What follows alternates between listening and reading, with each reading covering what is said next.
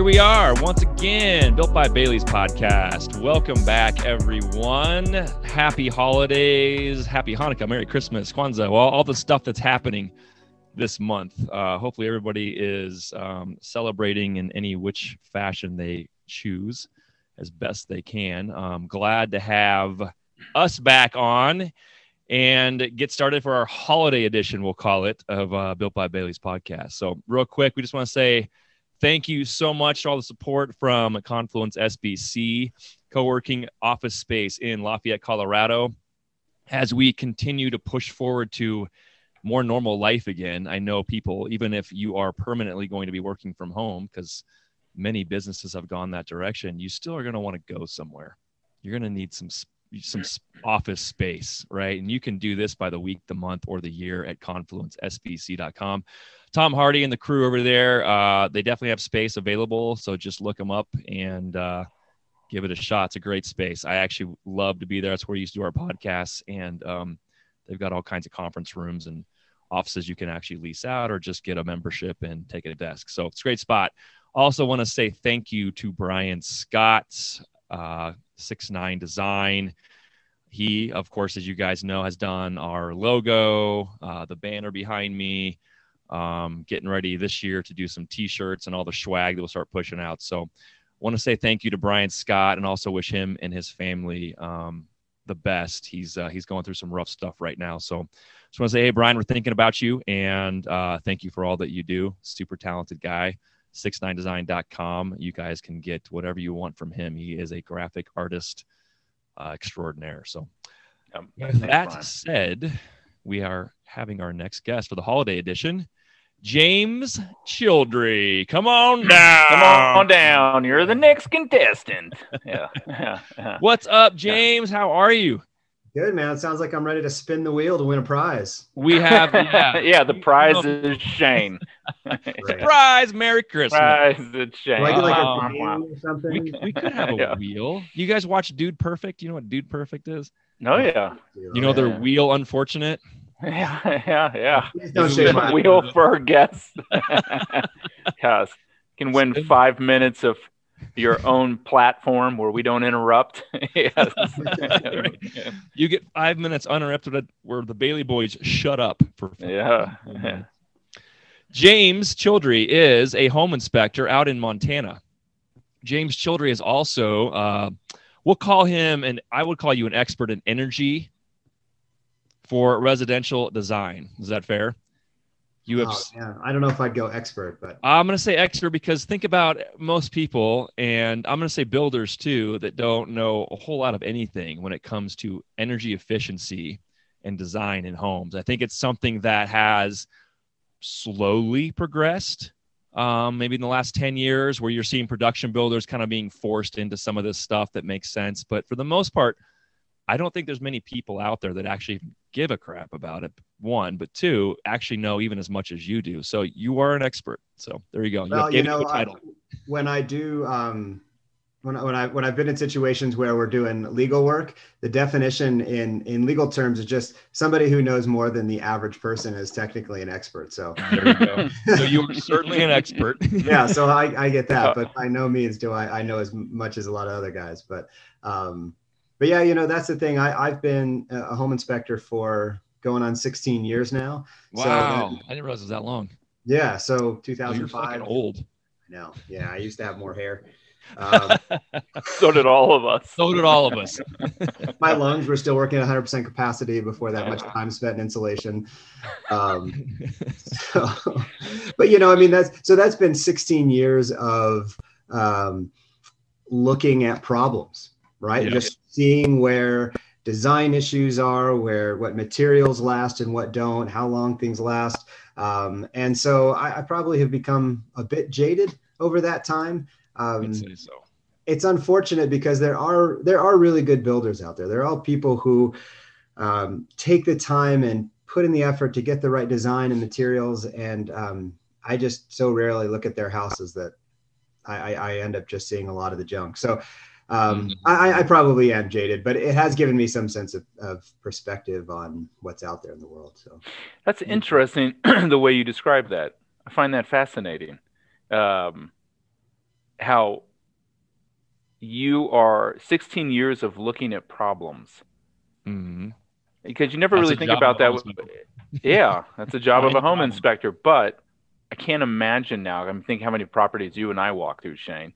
We go through and we take a look at it. And some of it you just anticipate being, well, things are bad because they're old. Right. Not necessarily that things are bad. I'm using super layman terms here, but because they were done wrong, because they're a problem. That's problematic construction. Not necessarily just the stem wall is 50 years old or something. It is poorly constructed. It's interesting. Yeah, and that's something that I would say is I remember I can't take credit for the joke, but I was at a conference and a guy, he said, when somebody's looking for a house, they go out with their realtor, and that's kind of like them going out to the bar, right? And they go and they have a couple of drinks and they look at all these beautiful houses and they make this offer, and they're so in love with this person that they've brought home, and they spend all night just fantasizing about how wonderful it is. And then the home inspector is the one that turns on the lights in the morning. It's like, that's a padded bra.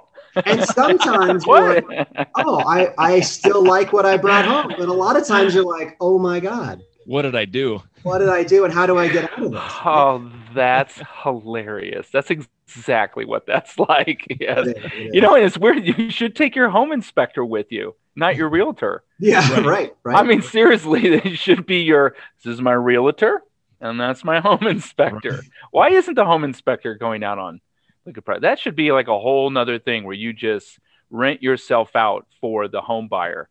See, that's another revenue stream. I hadn't thought of that, but yeah, rent me out by hour. So they have a position. They have there's a piece of the industry that has construction consultants now, and that's been going on longer than I thought, because when I came up with some of that similar idea, I'm like, oh my God. And I presented that to my father-in-law, and he goes, God bless you. That's been around for a long time, Shane. I know about it. I've used them before. And he brought this whole packet to me of what a construction consultant is. And they were used on job sites basically for builders and for buyers to go when they're going to buy a home. You bring in a construction consultant and you pay them a little extra to kind of walk the project for you during construction and find those problems. The problems that are going to be missed even by new home builders, right? Yep. But it was the same sort of deal. It's like that's a problem that exists today that someone really needs, but someone needs to be there and present. And I would say people would want to pay extra to have someone walk through it at the beginning. Like, do I want to even put a contract in on this house? Mm-hmm. Why not just get through this whole inspection period that we have with real estate? Why not just stop wasting everybody's time? Listen, I'll pay $300 to have someone come walk it with me for an hour and say, here are all the things I see within an hour, right? Right. Don't put an offer on this house. Move on. Someone else may be like, I don't give two craps. Like Evan and I are investors. None of that makes a difference to us at all. So we're just going to rip it out. We'll see where those problems are and rip it out. We'll take care of it, whatever we're going to do with the house. But as a normal home buyer, it could solve problems as far as the duration of a contract. Because if you think about putting an offer in and waiting for so long to get to closing, a lot of that comes back to fighting back and forth about, well, what about this? Well, the inspector brought up these things. I want this and this. And there's some of them are nominal or trivial. And James knows you've got to cover your ass when you do these, right? So you're putting everything into an inspection report. But what if you knew about all that stuff before you put the offer in and then decide to put the offer in, knowing those things and move past them quicker? I don't know. It could be something. It's like for a pre-listing inspection, right? Right. Do it all up front, disclose it, fix it, or adjust the price because of it. And I try to get listing agents to do that. The problem is nobody wants to pay for that. That's the thing. It's money. Well, the home inspector is always like this dark, looming figure working in the shadows that's just there to kill your dreams. Right. It's like, it's just like, I love it, please. Oh, it needs a new roof. Oh, and it's like, well, yeah, that's good that we found out we need a new roof, right? And the listing agent's always scared, like, oh God, now we got to go through inspection. Here, the home inspector's schedule come in, and you're just grimacing, like it's going to kill this deal, right? No, totally. And that's not the point. No. Well, and as far as, contractors go, I mean, you know, because you've had experiences with bad inspectors as well. I mean, we are generalists, right? I usually tell people I know a little bit about a lot of stuff. And I usually know enough to say, I know that's not right, but I don't know how to fix it. I don't necessarily even know what the right thing is, but I know that that's not the way it's supposed to be done. And you need to have a professional do that. And there are plenty of inspectors who either want to be the expert of the pro in everything, or just talk out of their ass a lot. I mean, I think maybe it's hard in our business because it's hard to fake it till you make it, because you're whatever you say is being taken as gospel. People are going to act on that information. And so I know contractors who, they're just like, James, why do you guys always? And I'm like, hey, hold on a second. Like, I'm not every guy. Like, I can only speak for myself. There are plenty of inspectors that suck. There are plenty of contractors that suck. Because I could go back and say, why do you guys make my job so hard? Why don't you just do it right? And then I wouldn't have to have anything to write about. Right. Yep. Totally. 100%. It's really strange to actually think about. It's like taking a mechanic to a used car dealership. Yeah, right. Sure. It should happen. You should take your mechanic with you and be like, well, listen, it's only a $15,000 Chevy.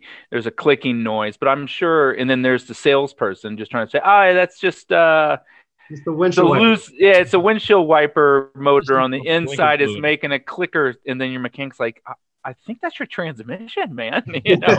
I think you should make a different offer. That's hilarious. Home inspection is one of those things where, I don't know, man. It's such a crucial part of a home buying, like the experience and process. And I just feel like it gets so little thought when people are considering what they're looking at. It's always like location, bed-bath combination. Yeah. And then it's like, we're almost so emotionally attached to this $500,000 home that we'll just look past, what might be $20,000, $30,000 worth of really critical work that needs to happen to it to make it safe for the next, and people just, oh man, it's almost like I just want to buy it and I don't want anyone to tell me it's almost like a diet. Like I just want to eat the cookies without knowing what goes bad with it. And I'll just live with the consequences. I just want to eat the cookies. Yeah. Right. It's like, and then the home inspector comes in and says, hey man, you can't eat those and then also complain about your weight, right? I just, why are you always putting it in my face, man? And it's like, I'm just being honest with you. It is a strange thing. I feel like you guys are, I don't know. I guess it just depends, but I guess the point I was getting at is, even if you're the buyer, you would think the home inspector comes in, catches a bunch of things, and you're like, yes. But that's not always the case. Mm-hmm. I mean, I can get it for the seller having the home inspector come in and saying, listen, we got some serious problems here that need to be addressed, right? Because that might kill their deal, or they may not have the money to fix it or whatever, right? But even the buyer, sometimes I feel like just almost leave it off. I want to know, but I don't want to know, kind of thing, Yeah. So it's a bit of a lonely job in that regard, and that you don't usually make a lot of friends with what we do. But, yeah, right. Yes. And it is a matter of being objective is the most important part of that. Is just, if I can stay away from subjective comments as far as like, I wouldn't do it that way, or it'd be better if it was this, or if it's just this thing is broken and that's it, then I can keep myself out of trouble and kind of walk that fine line. But what I always find interesting, and again, I'm probably jaded after 16 years in the real estate industry, but I'm always surprised at how little real estate agents know about what they're selling. Yep. Right? Oh yeah, for sure. Their job is to sell a house. And when I say the footing is cracked, and they're like, where's the footing? Like they think it must be near the ground because that's where their feet are, or right. Whatever. But, I say HVAC, and they have to like break that down. And so there is some sense of frustration on my part, because, then, there is part of the reason we have a job is because in our world where everybody is specialized in something, it means that we have less time or brain power to learn about everything. And so the longer I do this, the more I have clients who don't know much of anything about a home. And so our job becomes that much more important, because we have to not only am I expected to show them what the problems are, but also in some regard, educate them on how to operate their home, what their expectations should be for a house. And so, and it's simple things like, here's where you shut the water off. Here's where your water heater is. Here's where to change your filter in your furnace. And here's how often it needs to be done. I mean, very simple things, but people just kind of expect the house, and we can, this could maybe even shift into like more of a home performance, but people expect that homes are static. Yep. They're not dynamic things. They just sit there and they just do their thing, and I live in them until I want to sell it, and then I make some money and I move on to the next house. And there's a real lack of understanding of how a home needs to perform, what the maintenance requirements are. People are like this with cars too. Like they sort of nominally understand they need to change their oil, and when their windshield washer fluid goes bad, they put it in, or is gone, they put more in. But beyond that, it's, and any mechanic will tell you, well, hey man, you got to do these things at 50, 100,000 miles, whatever, if you want your car to keep running. And a house is the same way, it's walk into a 20-year-old house and I say, hey, you need a new roof. And they're like, well, but it's only 20 years old. Like, right. It's been in the sun and the weather for 20 years, man. It needs a new one. Mm-hmm. I had a girlfriend. Well, let's say I knew a girl. She may or may not have been my girlfriend. We'll just leave it at that. Because of the way she defined it, or you? No, just Okay. She, with her car, it was one of those things where it's a static. She was a very concrete thinker. Let's just put it that way. And she didn't have any clue that she needed to be changing the oil 3 to 6 months, right? Didn't have any clue that eventually you're gonna need new tires and brake pads wear down. There was no maintenance on this car, and it broke down. I don't know how many different times, but one time in particular, we're driving up over a pass and it overheated, and to the point where the car just shut down. Like that was it. It literally destroyed the engine. It was ripped it apart. So we coast over to the shoulder, steam's going everywhere, and she's about to open the hood. I'm like, no, don't do that. You're going to burn your face off. So we're sitting there waiting for it to cool down so I can pop the hood. And I'm kind of asking her, when's the last time you did, you changed your oil? And she's like, and had this look. And I said, you do change your oil. Why? Where's the oil? We have a problem. And we got to the point everywhere. Where no coolant in the vehicle. Oh yeah. No oil. So she'd been driving this thing, literally the engine dry, for God knows how long. I don't know how the car even was functioning at this point, because it was several years in that she's owned this, right? And it's funny because to me, that whole situation is there's maintenance that's required for anything. Our bodies require maintenance. As we get older, things start to fall apart. You got to stay healthy in order to keep those things working. It's the same thing. And you're right, James, it's the same thing with a house. Not only just homeowners, but realtors with a very little understanding of the fact that when you're buying even a brand new home, at some point you have to do these things to a home. There's upkeep, and nobody wants to do it, and nobody knows how to do it. And I think going back to the whole home inspection that people get and the report that comes with it at the end, a lot of that, to me, my opinion, was this report is for your education as you purchase this asset in order to keep it working for you and to make money for you down the road. This is your little Bible, right? This is what you need. So you got to not only use this as like maybe a little bit of negotiating power and things that may be an issue, but also use this down the road. This may not be a problem now, or it may not need any maintenance now, but it's going to need it. These are things that are operational and they're dynamic, and they will wear down over time. And I think there's a better education that needs to happen because of that. But I think home inspector's job, I think part of that is you're right, educating those people, including the realtor. But well, what's funny though, it's like using the car analogy is a good one, but there is a stark difference here. A car is a depreciating asset. Correct. Right? So you really have to take care of it, because you don't have the option of just getting rid of it and saying, well, this one's starting to break down, so I'm just going to get a new one that's not broke and let someone else fix this and resell it. It just doesn't work that way. But in home ownership, you can, at a certain level, get away with some not maintenance because it's an appreciating asset. You can just say, well, maybe it needs a new roof, but I bought this for $250,000 10 ago, and now it's $375,000. So I'll just sell it. I'll put it on the market, sell it, and I actually get to make money and let the roof be someone else's problem or take a concession. I don't care. Right. You know, so there's this idea you can always sell or upgrade and get rid of and pass that on to someone else because you've made money on the property. There's also in theory, I mean, that's because those repairs have to happen at some point. Generally the idea, but no, they'll have to happen at some point. But if you bought a house for $250 and you've had it for 10 years, it's a new roof. And now let's say like here in Colorado, now it's $399 or something, $400,000. You're just like, fuck it. You know, we'll just have the home inspector come in and say it needs a new roof. And we'll just say, hey, take 20 grand off, you know, because I've made so much money on it. I didn't really care. And I knew I was only going to stay here for 10 years. We're upgrading. So there's almost like a built-in excuse sometimes to let something go if you're in that kind of equitable position. Correct. It's like, I don't necessarily need to spend money. I'm going to sell it and I'm going to make money on this.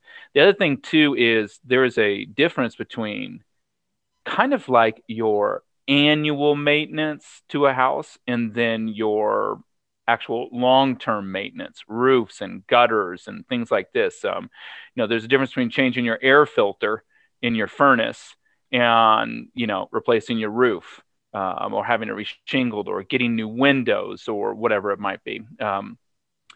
The daily maintenance stuff, and James, you could probably talk it. This has just been my experience when Shane and I look at houses, I buy houses, etc.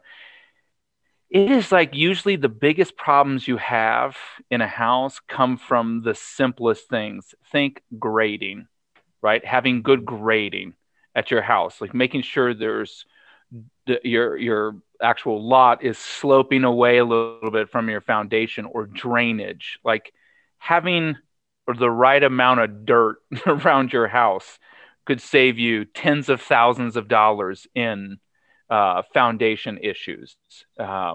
Gutters, routing water away. You know, these things are so inexpensive, but cause the biggest problems. Yep. And James, in your experience, does that seem, I mean, outside of poor construction and the idea of maintenance and taking care of the house, can you talk about that a little bit? Like where you see some of the biggest problems and pointing at some of the easiest ways to avoid them?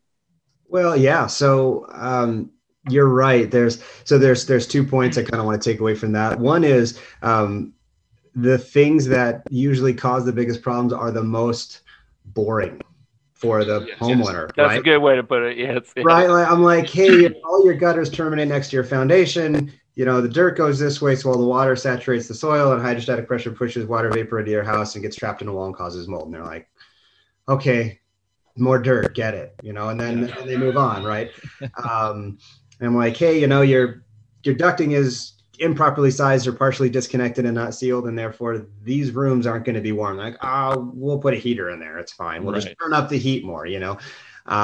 So, you know, you don't have enough insulation up there. They're like, oh, well, whatever, it's warm and I'll put on a sweater. You know, it doesn't garner the same emotional reaction as when they walk in and they're like, oh my God, I hate this stove and these cabinets need to go. And you're like, you are focusing on the wrong things, right? Yeah. And the other part of it is I say this a lot to people, like, do this for a few $100s so it doesn't turn into a few $1,000s later. Mm-hmm. Because that's also something where the simple things, like you said, the inexpensive things of putting on gutter downspouts, of changing your filters, of you know, draining your water heater once a year can prolong its life. The simple things like that can save you a lot of money, and don't let that. Making a note of draining the water heater. Shame on you. He doesn't listen to me. So I'm glad you're actually here. He's definitely going to take some notes. I just literally wrote down change water heater or drain water heater. Go figure that out. Yeah. I talked about earlier. Change your oil in your car. You better go drain your water heater. I've never done that. Once a year, you just run it till the water runs clear. You get all the sediment out of there. It helps. You know. Totally makes sense. Yep. So yeah, there are a lot of things like that, and the two things that I get most frustrated with are just that lack of maintenance and upkeep, and it's interesting because every inspector comes from a certain, we all have a biased perspective in some manner. I would say that 90% of inspectors used to be contractors, saw inspecting as being the easier thing to do, right? I don't have to carry a bunch of crap around. I don't have to deal with subs. It's just me, and I go out and I do my thing. And they're all probably more technically, proficient than I am. I mean, I've never actually built a house before, right? And I have to I actually overcome that with some of my clients. And the way I get over that is I say, I'm trained as an inspector. This is my job. I don't come at it with a bias of how I would have built the house. I just say, right and wrong, this is how things go. That's how my mind works. And so I come in with a bias of home performance. How does everything work as a whole system, right? Because one thing does influence another. And so most guys will come in with, having been a roofer or a framer or a general or whatever, and they usually have some sort of bias. And in a lot of respects, I think that handicaps them in a lot of ways, even though they might know more than I do. Absolutely. And so for me, I can say, well, this room is cold because, the ducting is undersized and you don't have any return air. And by the way, that window is fogging because you don't have enough ventilation in your bathroom. And, it's cold in here because there's no insulation up there. And we can kind of put all those pieces together. So try to match the experience of the homeowner with what's actually going on. And it's usually not one thing. We in Montana, and I'm sure in Colorado too, you guys get a lot of ice damming issues. Yep. And so everybody just puts heat strips up. Right. There's ice up here, I'm going to melt it. Right. Freaking heat tape. Yeah. Okay. And sometimes that is the only option, but 90% of the time it's a more, it's a more systemic problem, right? It's heat loss, and it's causing problems that are hidden to them. So until the water starts running down the wall, they just think it's a pretty icicle that they should, take a picture of. They think it's normal. Right. It's winter, and that's what happens, icicles, and until it actually starts causing damage to their structure. I'm growing the perfect murder weapon. Yes. Right? Come pick out your murder weapon because it's the perfect one. I feel like this is probably a good transition, but going into the efficiency part of owning a home. Talk about that for sure. But you actually give us a little background of how the hell did you get into home inspection? I mean, from where you were in college and what you majored in, how did you fall into this home inspecting world? And then it transitions into where I think I would say part of your passion is efficiency and energy design for sure of homes. Yeah. So the short version of a longer story is I went to school as a banker, have a degree in international finance, worked for some banks, realized that was a soul sucking career that was going to end me in divorce and a cocaine habit probably. And I was saved from that by the fact that my father-in-law actually had a home inspection business that he was retiring out of and selling. It meant that I had to move to Florida, but we're like 3 to 5 years, then we'll be out of here. We'll be back out west. So I went down there, I bought the business, knew absolutely nothing. I didn't know what a fascia board was. I didn't know what OSB stood for. I didn't know anything. Right. I mentored with him for a year, learned enough to purchase the business.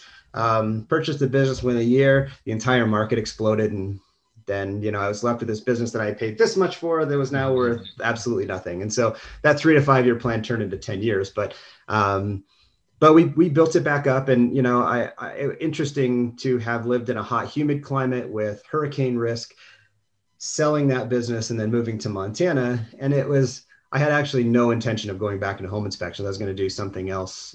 Right. Didn't end up working out. But then I got a bit reinvigorated here because it was completely different. All of a sudden I had to learn, about chimneys and ice damming and heating systems. And so I kind of got re-energized. And part of that was getting into the home performance part of the world of building. And that's where I felt like, I think everybody, I'm not a millennial by any means. I'm way past that, but I think everybody wants to change the world in some way. They want to have some impact.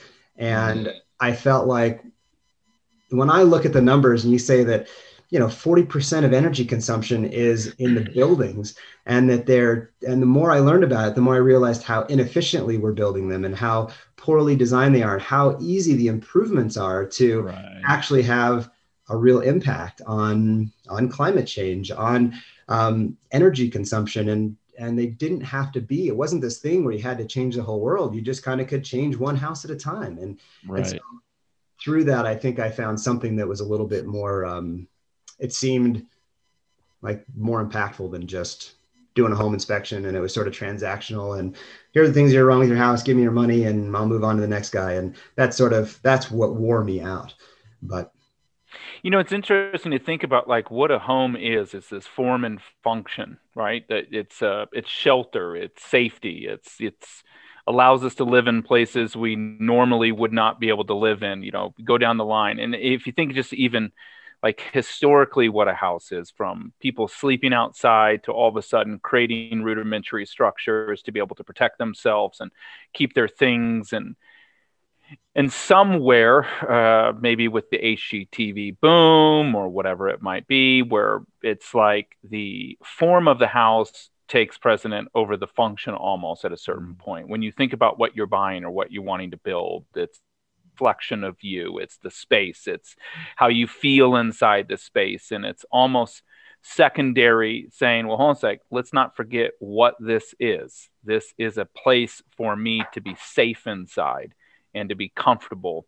And it's weird because it feels like when you think about that should be number one, right? Number one, how does the home function for me? Does it keep me warm? Does it keep me dry? Does it keep me out of the elements? And then does it keep me safe? And it's such an expensive thing. It's one of, if not, I think Shane and I can't remember what the number is, Shane, but it's just like for most people, the house is the most expensive thing they ever purchase, right? In their life. And it's like, but I just want it to look pretty.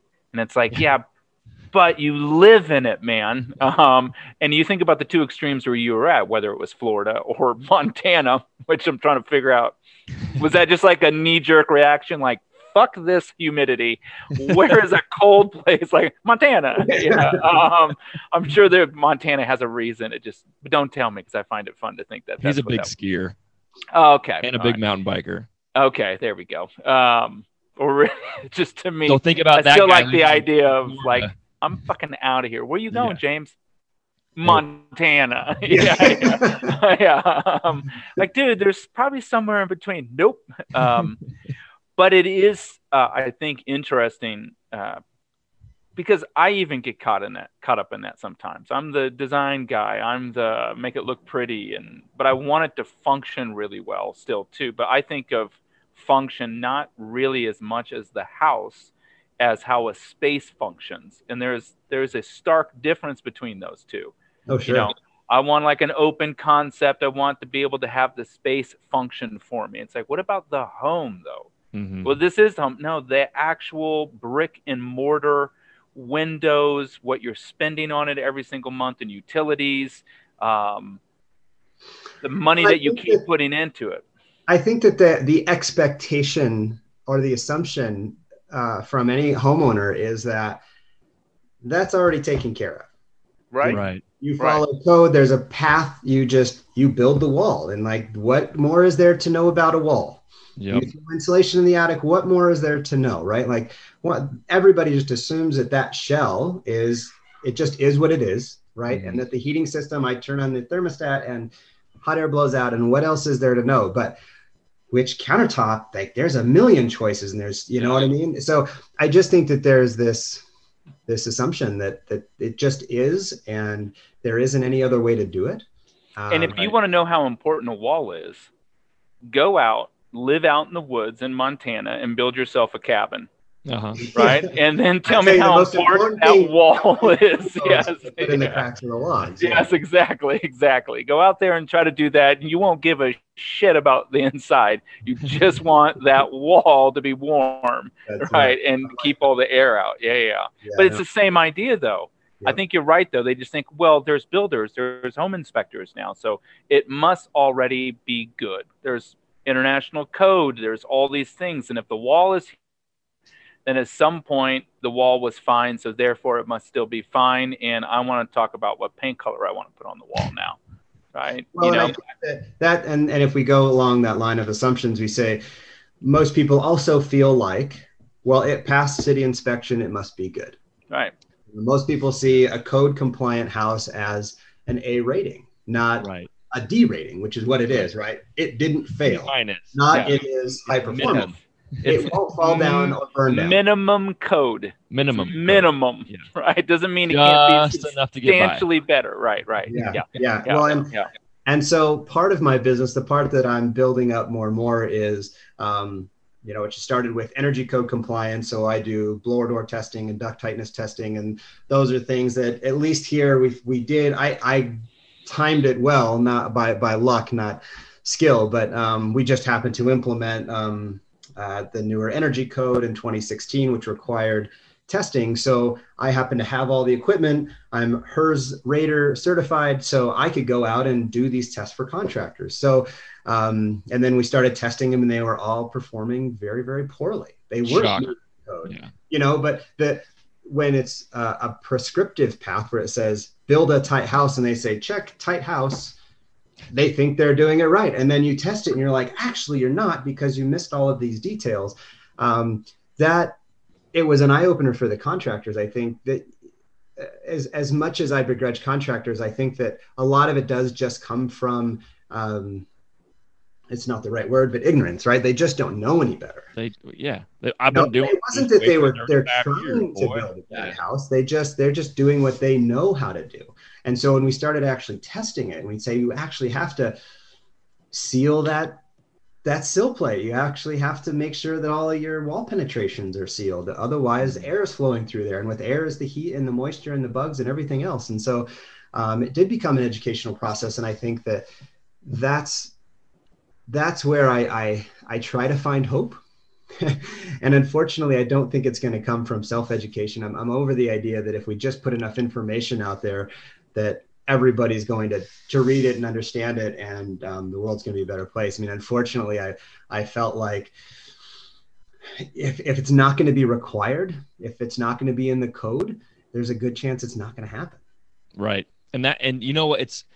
So we're rapidly, as you guys are aware, rapidly approaching 2021, which is, a week away. And when I was it's like a flag on a golf hole. Just gives you hope. I can see it. It just gives so 2021. In theory, it's a great look ahead. I think this year more than many, obviously. But when I was a kid, that you see that date in a movie, and it's like there's flying cars and there's laser guns and there's all this stuff, but we're literally here, which as I've seen, especially in the last, I would say 10 years of the building industry, and the types of things that have been forced to change on the code side and the energy side. So like the International Energy Code Compliance Division, that's literally being shoved down our throats right now. And you're seeing that because you're going out and you're checking for these things. Mm-hmm. We're talking about plate penetrations and R values for walls and attics have drastically gone up, and the way you have to now achieve that. But the part that's funny is, as more information comes out on, and these guys are being forced, and I say guys, these builders and general contractors are being forced into some realm of complying with these newer energy codes, because you can't even do an addition in most places, even here, without going through either some sort of prescriptive path, or I'm calling you to go to a blower test now, and then once we finish our construction, we have to be able to achieve greater numbers than we had with the house as is before construction started. So a lot of that's more of a pain in the ass, but it's forcing builders and contractors to learn these things, because you have to in order to be able to move forward with the project. And what's starting to come of that is, with all of the technology now that we're in 2021, with lumber, with insulation, with heating, and HVAC systems in general, and the things we can do, the cost of a lot of this construction is actually coming down and becoming more efficient just to build it. For instance, wall assemblies that I'm kind of geeking out about these days, especially as we get into shipping container construction. But how to build a header with an LVL, but not even an LVL, but like a rim board. And so now I can pack insulation into the header with an 1.125 piece of engineered lumber. And these guys, and I say the guys that are older, that are not, they're maybe closer to retirement now because I'm getting old. They're not understanding how you can do that, but it's engineered lumber. It's the same rim board you're using to pull all of your joists together, but now you can use that in a header. So the framers, once they learn how to do it, they're faster than they were before. You're hitting your R values and your energy compliance easier. So there's less headache. You're not battling someone like James to try and get your numbers up. And all of a sudden these guys are going, well, this isn't so bad. Wait, why wasn't I doing this before? You didn't have the information. Some of it was technology, sure, but most of it, you could be doing a lot of that before even some of this technology. And now that I'm starting to see on the older generation, the guys that are like in their 50s and 60s even, that are starting to understand this is better. And it's better because it's just like fighting my dad with, electric cars. And why do you need to fight this whole climate stuff? It's not about the climate for you. Would you rather plug your car in at night and never pay for gas and oil changes again? It's just less expensive. Just think about it in that respect for you. It's easier, less expensive, which means you make more money. No. Did he freeze up? He did. It's a good look, though. He'll edit this out with some music. We'll continue. Yeah. Oh, there we go. You froze up a little bit. Okay. Yeah. But I see this year, hopefully in many respects, is the year where I think more of that becomes more conventional, and it just becomes easier. Yeah, I hope so. Unfortunately, I sat in on all the code adoption committees for the state of Montana, and just beg desperately to just adopt the code as written for 20. So we're going into 2021. We're arguing over the 2018 code because we're Montana and we like to be behind as much as possible. Everyone does that, just so you know. Oh, no, I know. One book behind. Yeah. And but so they've watered it all down, and they did it last time go around. We were on the 2012 code cycle, and their excuse then was, we need to give this is the first time we've ever had an energy code. We need to give the contractors an opportunity to learn how to do this stuff. And we're like, okay, fine, cool. 4 ACH instead of 3. Duct testing is minimal. We're not going to do exterior insulation. We're not going to do all the things that are required for this climate zone. Fine. And then 2018 comes along. Okay, they all learned. Now can we do the cool stuff? Can we advance this? Can we push it forward? Can we progress it? And they're like, no, it costs too much money. I was going to say, why do you think they say no?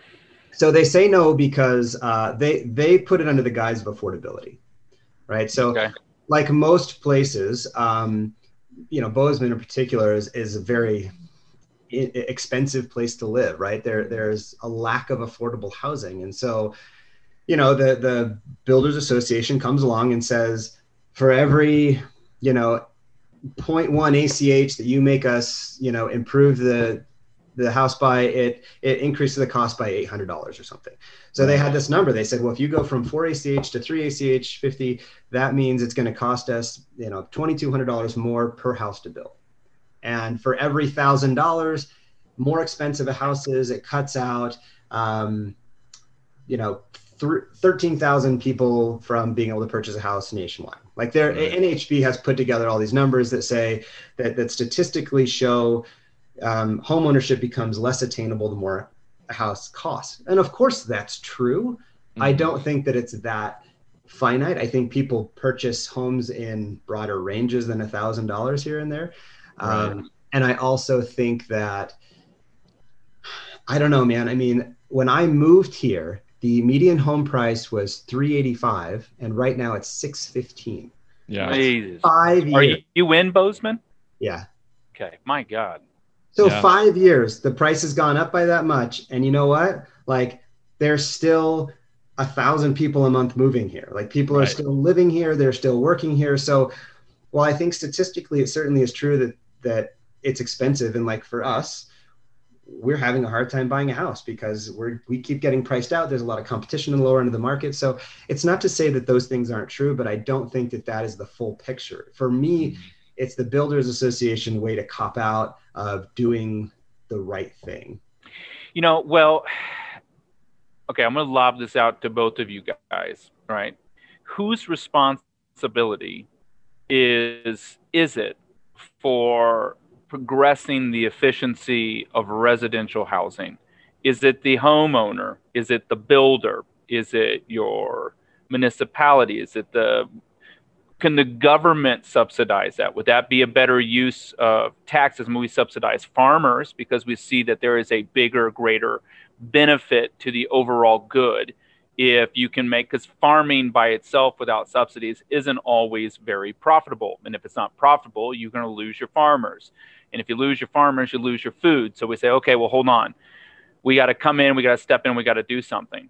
So I can see, playing devil's advocate, or when you already have an issue of rising house prices, and then you come in and say, let's force a change on construction, renovation that makes it more expensive, even if there could be arguments saying, well, we save money by doing it, but still the upfront cost helping people get in. This is like early days solar panels, right? It's right. $20,000, but you're going to save that money over 15 years. Yeah, but it's 20 grand now that I don't have. Right. Right. So, and it's kind of like, okay, so if we make it more expensive, even if it's the right thing to do, and having a home function better and be more energy efficient is the right thing to do. And it's where it needs to get. It's kind of saying, where is the clog? Where's the bottleneck? Is it that if we raise prices, it prices people out? But do we make the argument that it saves you money over time and then help cover the cost up front? Who's covering the cost? Or do we just make it more expensive and put it on the builder to figure out how to still deliver the product relative to what it cost prior, but upgrade it? So with kind of that framework, how do we get these homes to turn the corner where efficiency, energy consumption, all those things kind of get bumped up the list of importance, almost more so than, aesthetics of a house, or, talk about that. What do you guys think about that? Whose responsibility is it really? Or who should take the responsibility in making sure that gets through? Because I'm sure a homeowner would say, I would love to have my house be more efficient, but not at the cost of my new bathroom that right. I want, right? And the builder is going to say, well, I understand that you want me to do like what you were describing, Shane. Sounds complicated, but how much is that? Does that mean that we're going to go 15, 20 grand over budget? Because I want the house to get completed, right? And I don't want to have to go borrow more money somewhere to do it. Or should it be the government or your local municipalities forcing that and then subsidizing on the back end? How do we get there? Well, I mean, I could get on a soapbox for a long time about this. I'm going to try not to. This is the format for it. Yeah. Well, it's been top of mind for me for the last several years, because I have experienced it personally in renting and not being able to purchase, either because we didn't qualify or there just wasn't enough housing stock on the market, and then professionally, watching as prices increase and contractors make more money and people are getting priced out, but there's more money equity coming in from other markets. So it kind of continued to spur this thing. And so there's been lots and lots of talk about affordability. And I've kind of come down to the point where, and it sounds, I don't know, crass isn't the right word, but like the idea in America that everybody should own a house, I think is just flawed.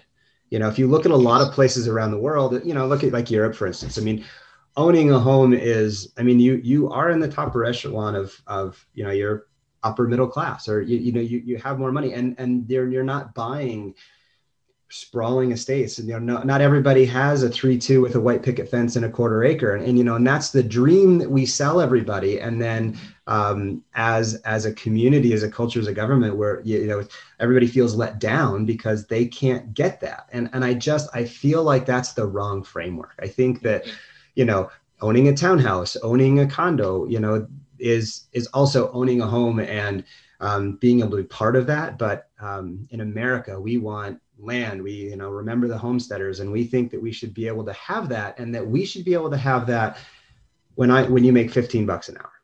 Right.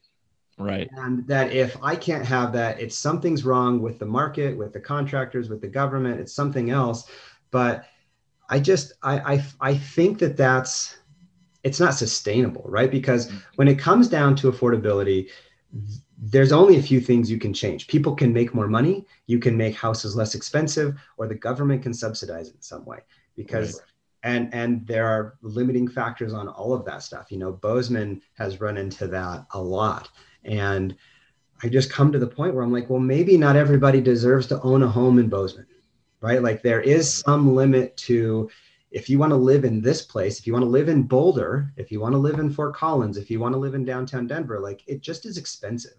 Right. If you choose to live there, then you choose to live there knowing that either you're going to afford less, you're going to spend more on your house. And so from that perspective, I think I have an opportunity to kind of step back and say, I think that there's an economy of scale to be gained from forcing contractors on the front end to figure it out. And once they do, they realize it doesn't cost you $2,000 extra to go from a 4ACH to a 3. It costs you $0. You just have to do it right? It doesn't cost more money to do, a rim joist as a header because you've got one piece of engineered lumber instead of 2 2x6s or whatever. Right. I mean, there is economy that can come from that. I mean, even a passive house, which is the really far end of a performance spectrum, right? We're talking about an R100 wall, right? You're like, holy crap, nobody's going to do that, right? But the guys who know how to do it, there's a 5 to 10% premium for a house that performs 100 times better than a standard house. So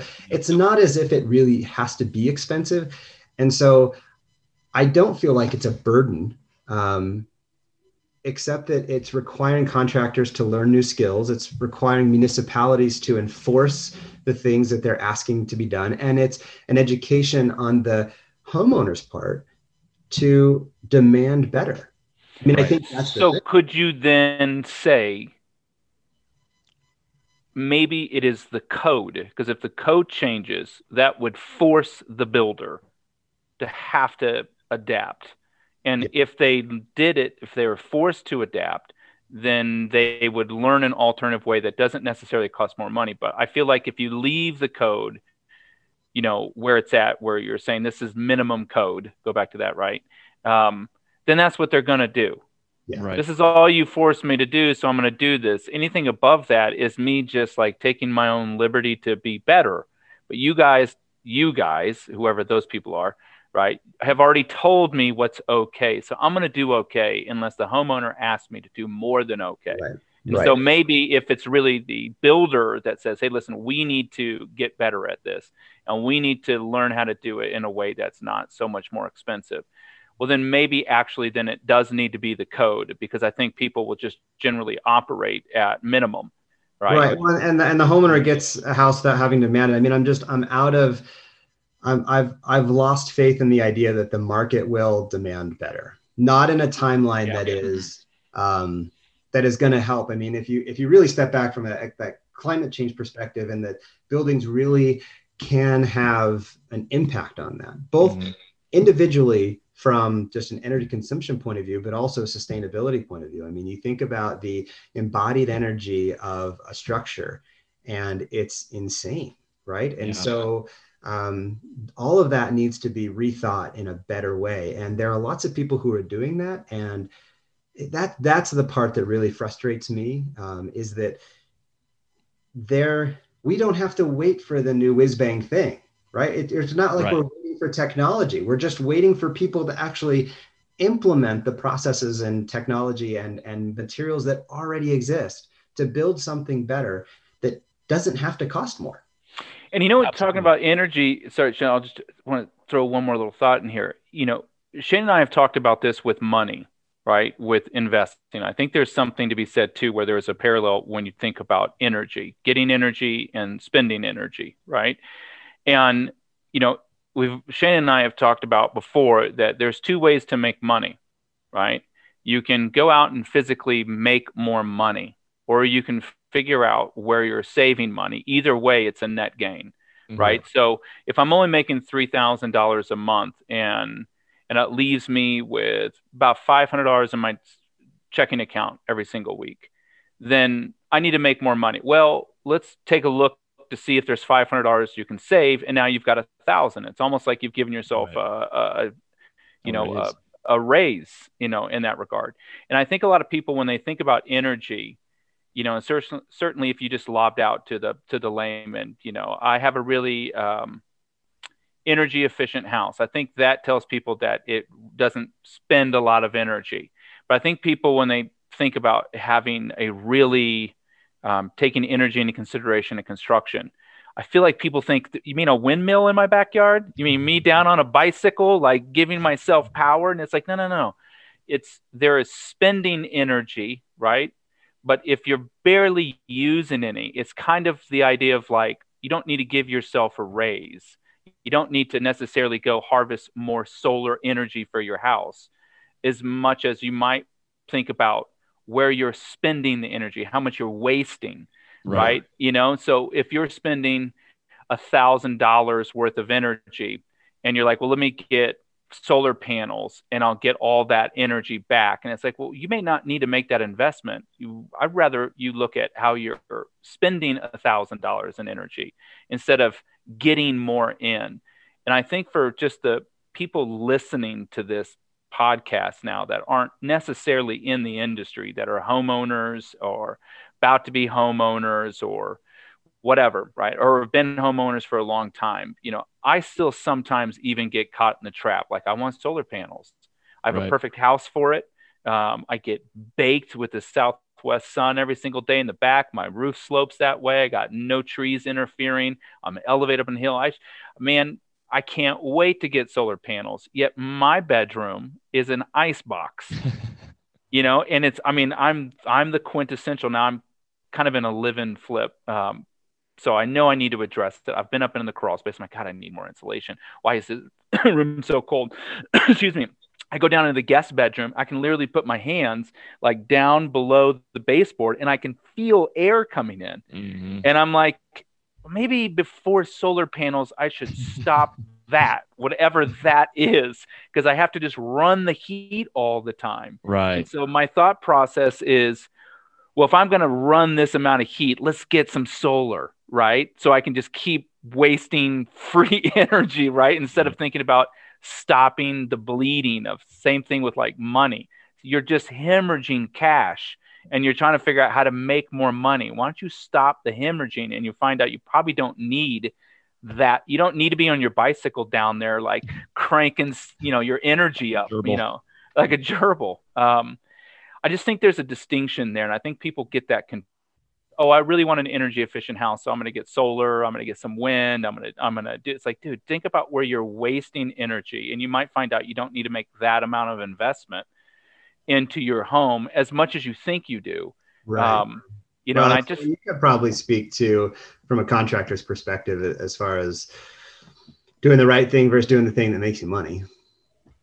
Well, and and I think it's all comes down to it's just an education, and it's you're right, James. It's ignorance, and the ignorance isn't like we see that as like that connotation of word is as a bad word. Like, you're ignorant. Well, what it means is you're just not privy to information that others may have, and it doesn't mean you're stupid and can't figure this out or can't learn how to do this. It just means you haven't either. And I'm a proponent of trying to learn, teach myself. I never was a big school guy, but I always wanted to learn. But going back to sharing that information, like we've been trying to do, this is kind of what I've progressed with the whole social stuff, especially with this podcast, is getting that information out there, because a lot of it is not that hard to learn, especially if you're somebody that's been in the industry, but it's also really easy to get that information, and it costs less money or the same amount as it would have already cost you to build the same home. For instance, ceiling plates and the way that you can, frame your corners and your walls, there's actually less effort to be made in some of this than you would have done otherwise. And if you're in there, like, it's funny because one of the YouTube videos that I did was on fire blocking and draft stopping. And it was for it's for basement projects out here in Colorado, the way we have to frame our basements with floated walls and how we have to put the whole deal, especially as energy codes have changed.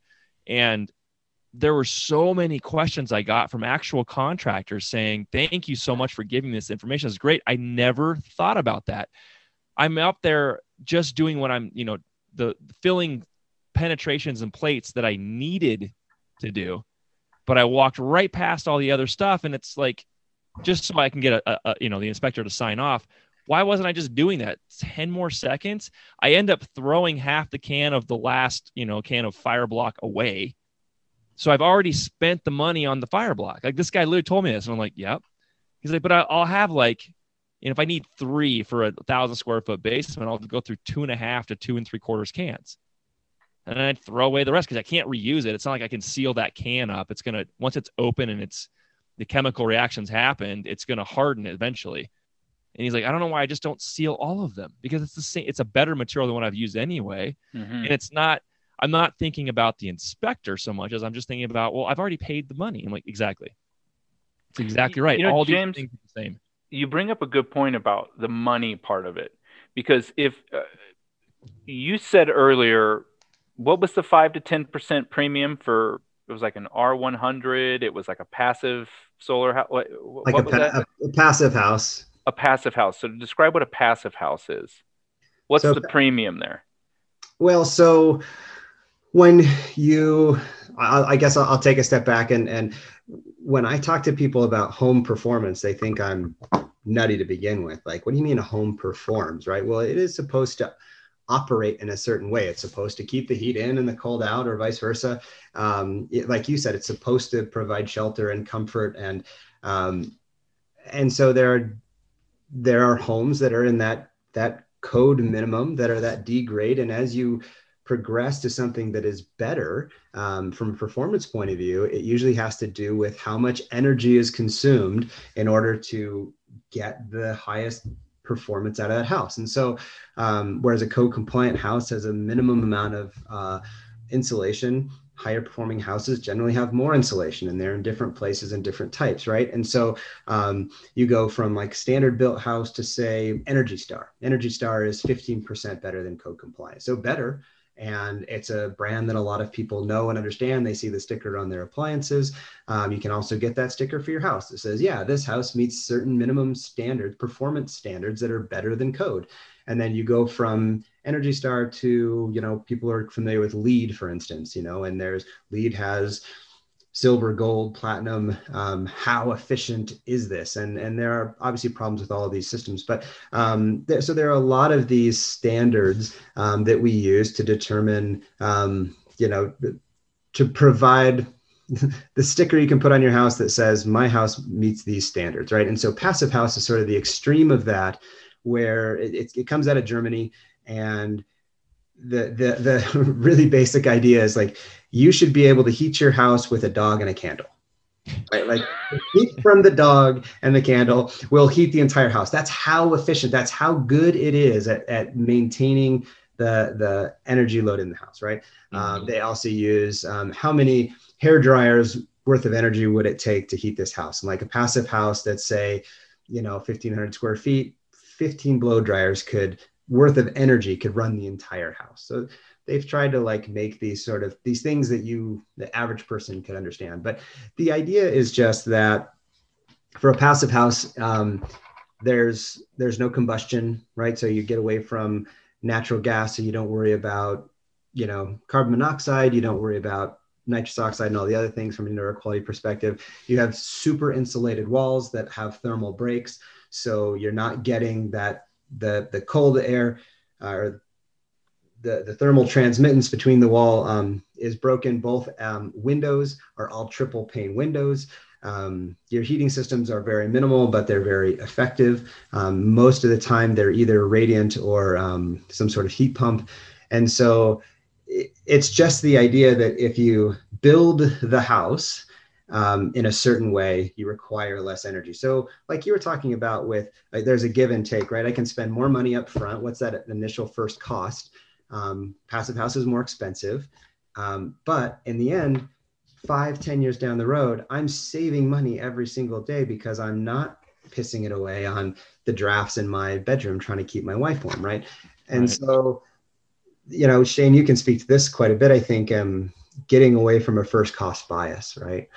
How much does it cost me up front? Well, if that's the only number you look at, And you forget that this thing that you're building is going to be sitting there for 50 or 100 years, and you forget about those other 49 to 99 years.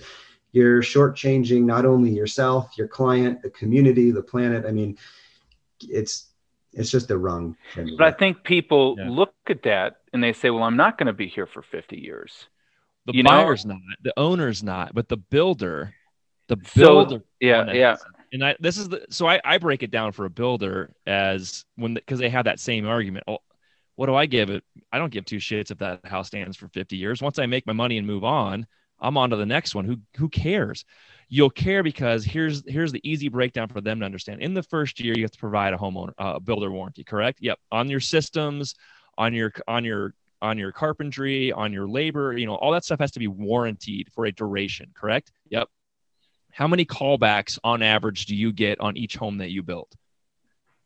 They give me a number. All right. Of those callbacks, how many are this, or this? Usually it's HVAC. You're going to have concrete callbacks, at some level here because of the climate and people don't pay attention. But they go through and usually it's a system problem. It's a mechanical problem, and it's an air conditioner. It's a furnace. It's it's a sheetrock issue, which has to do with a lot of thermal transfer that's not being equated by the time the house is done, depending on the season, whatever. They have these callbacks. So they're spending money because they're either doing it themselves, which is rare, or the builder's hiring his subs to come back and do the work. And if it's their fault, the sub's fault, then the sub has to be out of pocket to fix it. If it's not the sub's fault and the builder's fault, the builder's paying the sub. So you're spending money on a home that you said you don't give a shit about once you collect your check. As the alternative is putting some of these systems in that cost almost exactly the same amount of money, and you're not going to get those callbacks, then start adding that number up. And now all of a sudden you do care because some of those systems have to be warranted for more than 1 year, right? You have a bigger or longer warranty. And if they don't give two shits about their quality, they're going to give a shit about the money that's coming out of their pocket and the headaches they have to deal with. That's the biggest reason why builders walk out of the business. It's because they can't deal with enough of the client headaches that come with construction, and everything's going to fail if you don't do it right. Like anything you do, right? So if you show them a number of the HVAC system costs this for an air conditioner and a furnace, and the ducting, the whole thing costs $12,500, or you can do heat pumps that have no ducting at all, and the cost is $12,500. Why do you default to the thing that instead of just going with the system that's better? It's because, one, they don't know any different, and two, because they see it as, well, if it's the cost the same, it's going to be faster for me to do it.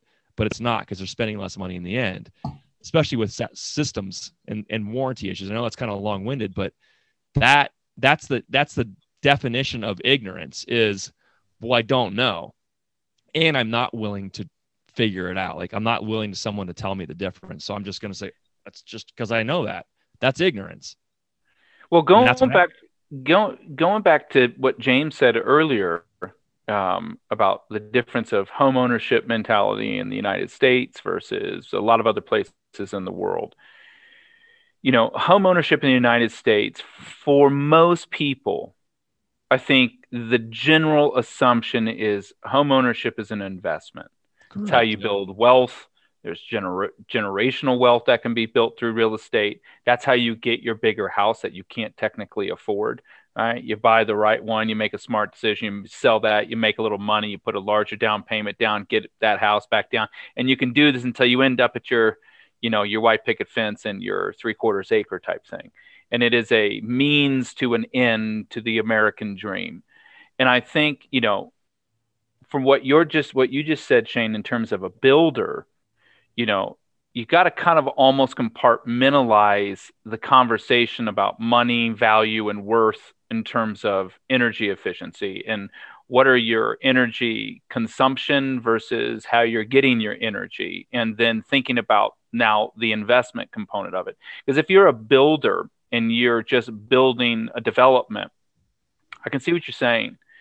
If you're someone who's custom building, like me hiring Shane to build a house, well, I'm the one paying for it, right? So the builder will just do what I tell him to build, right? Now he or she may come in and say, well, I'm going to make an argument for not meeting minimum energy code, right? And maybe you can sell me on it, but ultimately I'm the one paying for it. And so the layman, Shane and I always talk about this, like it's the only industry I can think of where the dumbest person in the room is in control. It's like, well, it's my money and make it pretty. Like, I really want to talk about draft stopping with you. What?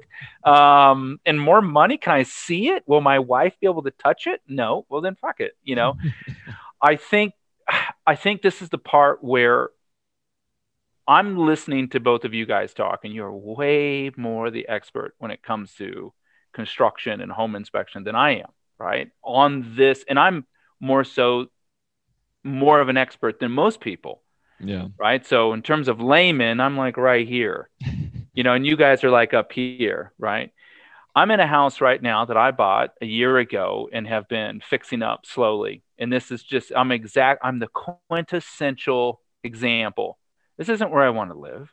This was an investment. I'm going to buy this because there was an opportunity to get into it at a relatively good price. It was in a neighborhood at which I could accrue some equity. I could take that equity, and it's like, I'm back from renting, right? Now I can, and I probably have over $100,000 in this house. I'm going to finish it just to get it on the market, and I'm going to sell it, and I'm going to make more money, right? And so when I'm looking at that, and this house needs some serious energy evaluation. There's literally like, do you guys feel that? I don't even think we can keep our fire lit in here. There's so much draft, right? And I'm out there in my garage, like spray foaming, like no, it's still coming. Where is it coming from? The floor? This house has that problem. And when I think about how I could spend $15,000, for example, and thinking about what the house is for me and what it's supposed to be doing for me, and whether right or wrong, if I spend $15,000 on solar panels versus $15,000 getting the drafting to stop and warming up that room, the $15,000 in solar panels helps out what I'm doing more so than spending $15,000 on insulation and draft stopping and things of this sort.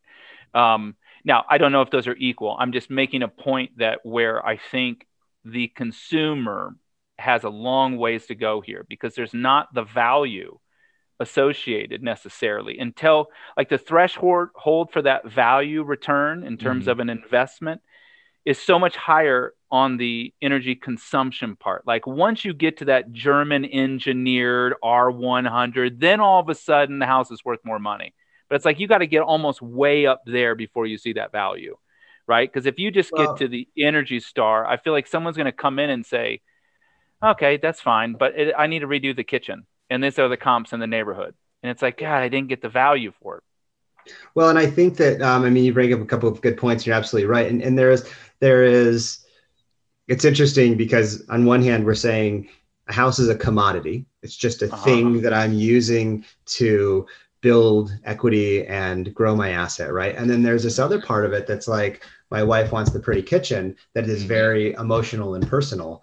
And there's another spot, James, where there's also a social responsibility and environmental responsibility of having the house, of energy consumption, et cetera, et cetera. Sorry. Right. And I think that,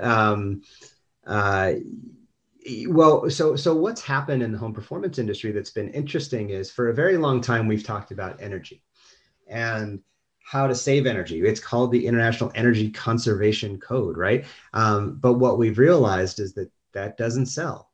Right? Mostly because the cost to do it doesn't pay back. Energy costs are low. We could argue about it being too low, right?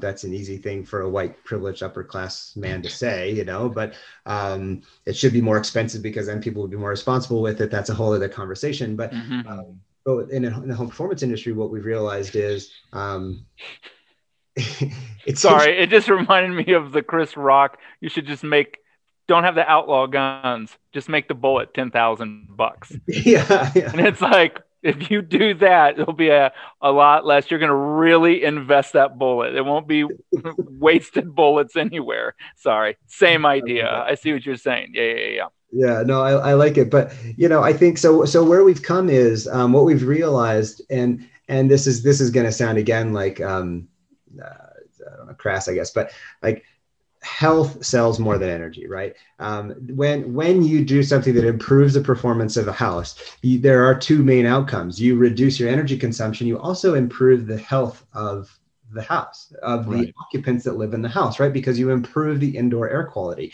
And so there have been a lot of studies that both from a correlation point of view and a causal point of view, especially in kids, they have a causal connection between the quality of the air in a home and a child's proclivity for asthma. Like a direct correlation, right? So if the indoor air quality is bad, your kid is going to get asthma or be more prone to getting it. And so you say, well, from that perspective, if I go into a home, the same home, and I have I'm going to do the exact same thing to the home. But if I tell the homeowner, hey, you're going to save $20 a month on your energy bill, and you got to spend 20 grand, they're going to say, take a hike, right? Yeah. If I say, spend this 20 grand and you're not going to have to buy your kid an inhaler anymore, right? Your kid is going to sleep through the night. They're not going to miss so many days of school. They're going to feel better. They're going to be able to play more with their friends. Like, well, that's priceless. Right. I'll pay any amount of money if my kid doesn't have to be on an inhaler and I don't have to get rid of my dog, right? And so we've spent the same amount of money. We've done the exact same thing to the house, but because the value proposition is different, one is going to get done and one isn't.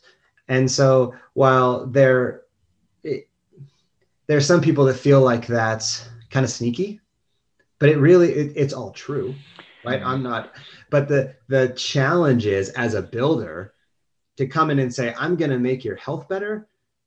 You're just asking to get sued, right? Yep. This goes back to what we were talking about for whose responsibility is it to be putting this into the narrative when considering buying a home, selling a home, or building one, right? I think it's a legitimate connection. And I'm going back to what you brought up earlier. I've been thinking about it through this whole conversation about, how to bring this forward and make this more of a conversation, make it more of a requirement, make it, and it's like, okay, it's not though. It is in circles, or it's a niche, whatever, for people who are big environmentalists, somebody who is, but it's like what Shane, you and I have talked about this before, about how it's weird that electric cars aren't like widely adopted by the conservative group. Right. It's like, why is that like a left thing? Like you tree hugger and your leaf. It's like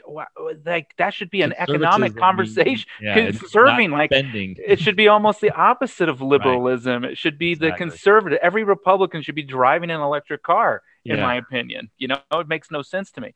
But somewhere there's this disconnect where it's like, how do you, if this is something you're trying to do, change the world one house at a time, and it's like, yeah, you can do it one house at a time, but that's so subjected to the house, the builder, or that person.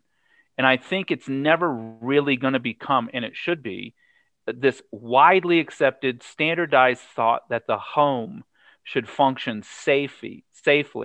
It should be efficient. It should be getting its energy from a renewable source, but also not unnecessarily wasting energy. All of that, and maybe this goes back to where we just blame the broker again, the real estate agent, like, who's not selling this, who's not really going in and focusing on the quality of the house, how it gets its energy, how it uses it, how it performs in terms of the health, because this is where you're going to be. And if you go back again to the historical context of shelter, like that was the whole point, was to keep you safe, warm, healthy, out of the elements, create longevity in your life and comfort, and how you live in there, so you're not asthmatic or allergies or whatever it might be. We do it with food, right? The government comes in and says, listen, the Surgeon General's warnings and all of the health and drug or the FDA, we all say you can't have that anymore. We can't put that in food anymore. You got to package it this way. And there is a responsibility in terms of a government to come in and say, we got to overall protect the health. And when you think about health in terms of inside your home, what stress that puts on taxpayers, to be able to have a house that's not safe or not healthy, and creating allergies and asthma and other more serious things like radon and things like this, where maybe I'm just trying to figure out, I'm just kind of thinking and spilling this out. I'm trying to figure out how you actually get there. Like, what do you actually cross? I think it's gotten better. I think it's, and to answer your first question of whose responsibility is it, in theory, in theory of society, the responsibility comes down to the person building the home. The builder should be responsible for building a quality product, right? If that's your job, just like any industry, any business, your job is to make something that's of quality on some level for a consumer, right? But we can't expect that to happen in the real world. Like, in theory, that sounds great. In reality, we're human beings. There's plenty of people that either don't care or aren't willing to care. And so we have to have laws and regulations to, But that's on new homes. What percent of new homes are? It's on every home ownership. Do you know? Percent of new homes is to existing, you mean? Yeah. Well, I mean, eventually they'll all become existing homes. Right. Well, yeah, but I mean, as far as, I mean, your housing stock is overwhelming. It's like 92% existing, right? I mean, it's. Yeah. And I mean, obviously, state to state, it's going to change dramatically right now, especially, but. Well, so it's interesting. I think that, so I have, we'll go into future projections, and then I've got to go soon, but there's two things that I have been interested, I want to follow, right? So if you look forward and say, where's the building industry progressing? You look at California and New York, right? And you say, California has a solar mandate now, 2020, all of their houses have to have solar, and they're all going to have to be net zero. And you say, holy cow, that's a really progressive goal. A lot of people say, it's just California being California, but they really do set the standard for where Montana will be in 50 years, probably, who knows? But that's if you want to look into the future, you say, well, what are those states doing? And so you could say, well, that's where the building industry is going to go. And I think that's true. And I also think that it's true from a government perspective on how are we going to best help people. What you're going to see is a return of decreased code standards to help make houses more affordable. When we went through that, what was it, like 60s, 70s, and people needed to buy homes, and we were trying to like re-energize that American dream of everybody owning a home. Well, one of the ways we did that was HUD came in and said, I have a HUD building standard, right? You don't have to use a 2x4 wall. You can use 2x3. You don't have to have, an R19 wall. You can have an R11 wall, right? And so by reducing the quality, you also reduce the cost, and thereby made it more affordable for more people. So when you look across the country and you see this affordability crisis everywhere, well, what's the government going to do? They're going to say, well, we'll make it cheaper to build houses so more people can buy houses. Right. And that's going to come into direct conflict with the progression that the construction industry has made and is continuing to make. And I think it's going to be interesting to see where that falls. I think you're going to see lower quality houses built in the next 10 years, honestly. But you're also, and then you're also going to see these really higher quality houses where, like in Bozeman, for instance, we have tons of people from California and Seattle, who have higher expectations, and they come here and they're like, what are you doing? Right. And so, well, I say that about you guys out there, just from the licensure standpoint, right? Yeah. So I think there will be there will be this consumer driven push. I think that will increase that quality of homes, and I think that the majority of the houses are still going to get built poorly because people are going to be more interested in how much it costs than they are with how it performs. And that's my pessimistic view, unfortunately. Well, and I agree with that, but I can tell you exactly why that is. We are having the wrong people make the decisions for how this should progress. Yeah. We're having politicians dictate to us how much a house should cost and how it should be built. Who should be the majority of the people on the council that are writing these codes and dictating not only energy, but function? Should be people that are professionals in the industry, right? It's the same way we shouldn't be listening to politicians about science and how health works. It should be doctors. Yeah, a medical doctor is finally running the HUD. Yeah, like what the heck? It doesn't make any sense. And that's the biggest breakdown. I mean, Evan knows my stance on government in general, but the government's role is to be an advocate for the people, not to rule the people, be an advocate for the people and take in what we're seeing and dealing with as everyday citizens and giving them information to then figure out how to put that together and help us in return. And then their job is basically to gather up and figure out how can we help financially and otherwise to make those things that they're asking for possible, instead of just saying, well, we think we know better than you, so we're gonna do it this way. And you end up with a more cheaply built, shittier home that doesn't help people out for the wrong reasons, even though if their intention was, we're trying to get more people homes. They don't have the expertise to make that decision and write those regulations. Right. And that's what's happening. I think when homes, there's a disconnect in where the true value lies. I think a lot of contractors aren't willing to forego the 25 recessed lights, the pretty pendant lights, and the granite countertop for more insulation and air sealing and a better HVAC system or an HRV, right? Like they say, we can't afford an HRV. I'm like, well, you could if you didn't, spend it on this other crap, Right. If you use, I don't know, you put a concrete countertop or a quartz countertop that costs half as much, there's your $2,500, go put an HRV and make their health better. Right. So it can be done. It should be done. I sure hope that it is. And I'm going to continue to be an advocate for that because I don't know what else to do. No, I think, and we can put a bow on this, but I think it's nicely laid out here in this conversation. I think there's an importance to building a home correctly and having it perform correctly. And I don't think that's weighted fairly when you think about the consideration of the money or the investment or just the consideration on purchasing a home. It should be weighted heavier, and it's not. Yeah. And I think there's a good argument to say, should that be a shift in thinking by the consumer and the builder, or should that be forced place by people looking after the overall economic and health of the citizens, which would be the government? And I'm not sure what it is. And then what your idea of even a home is. Is it an investment or is it shelter where you grow and raise a family?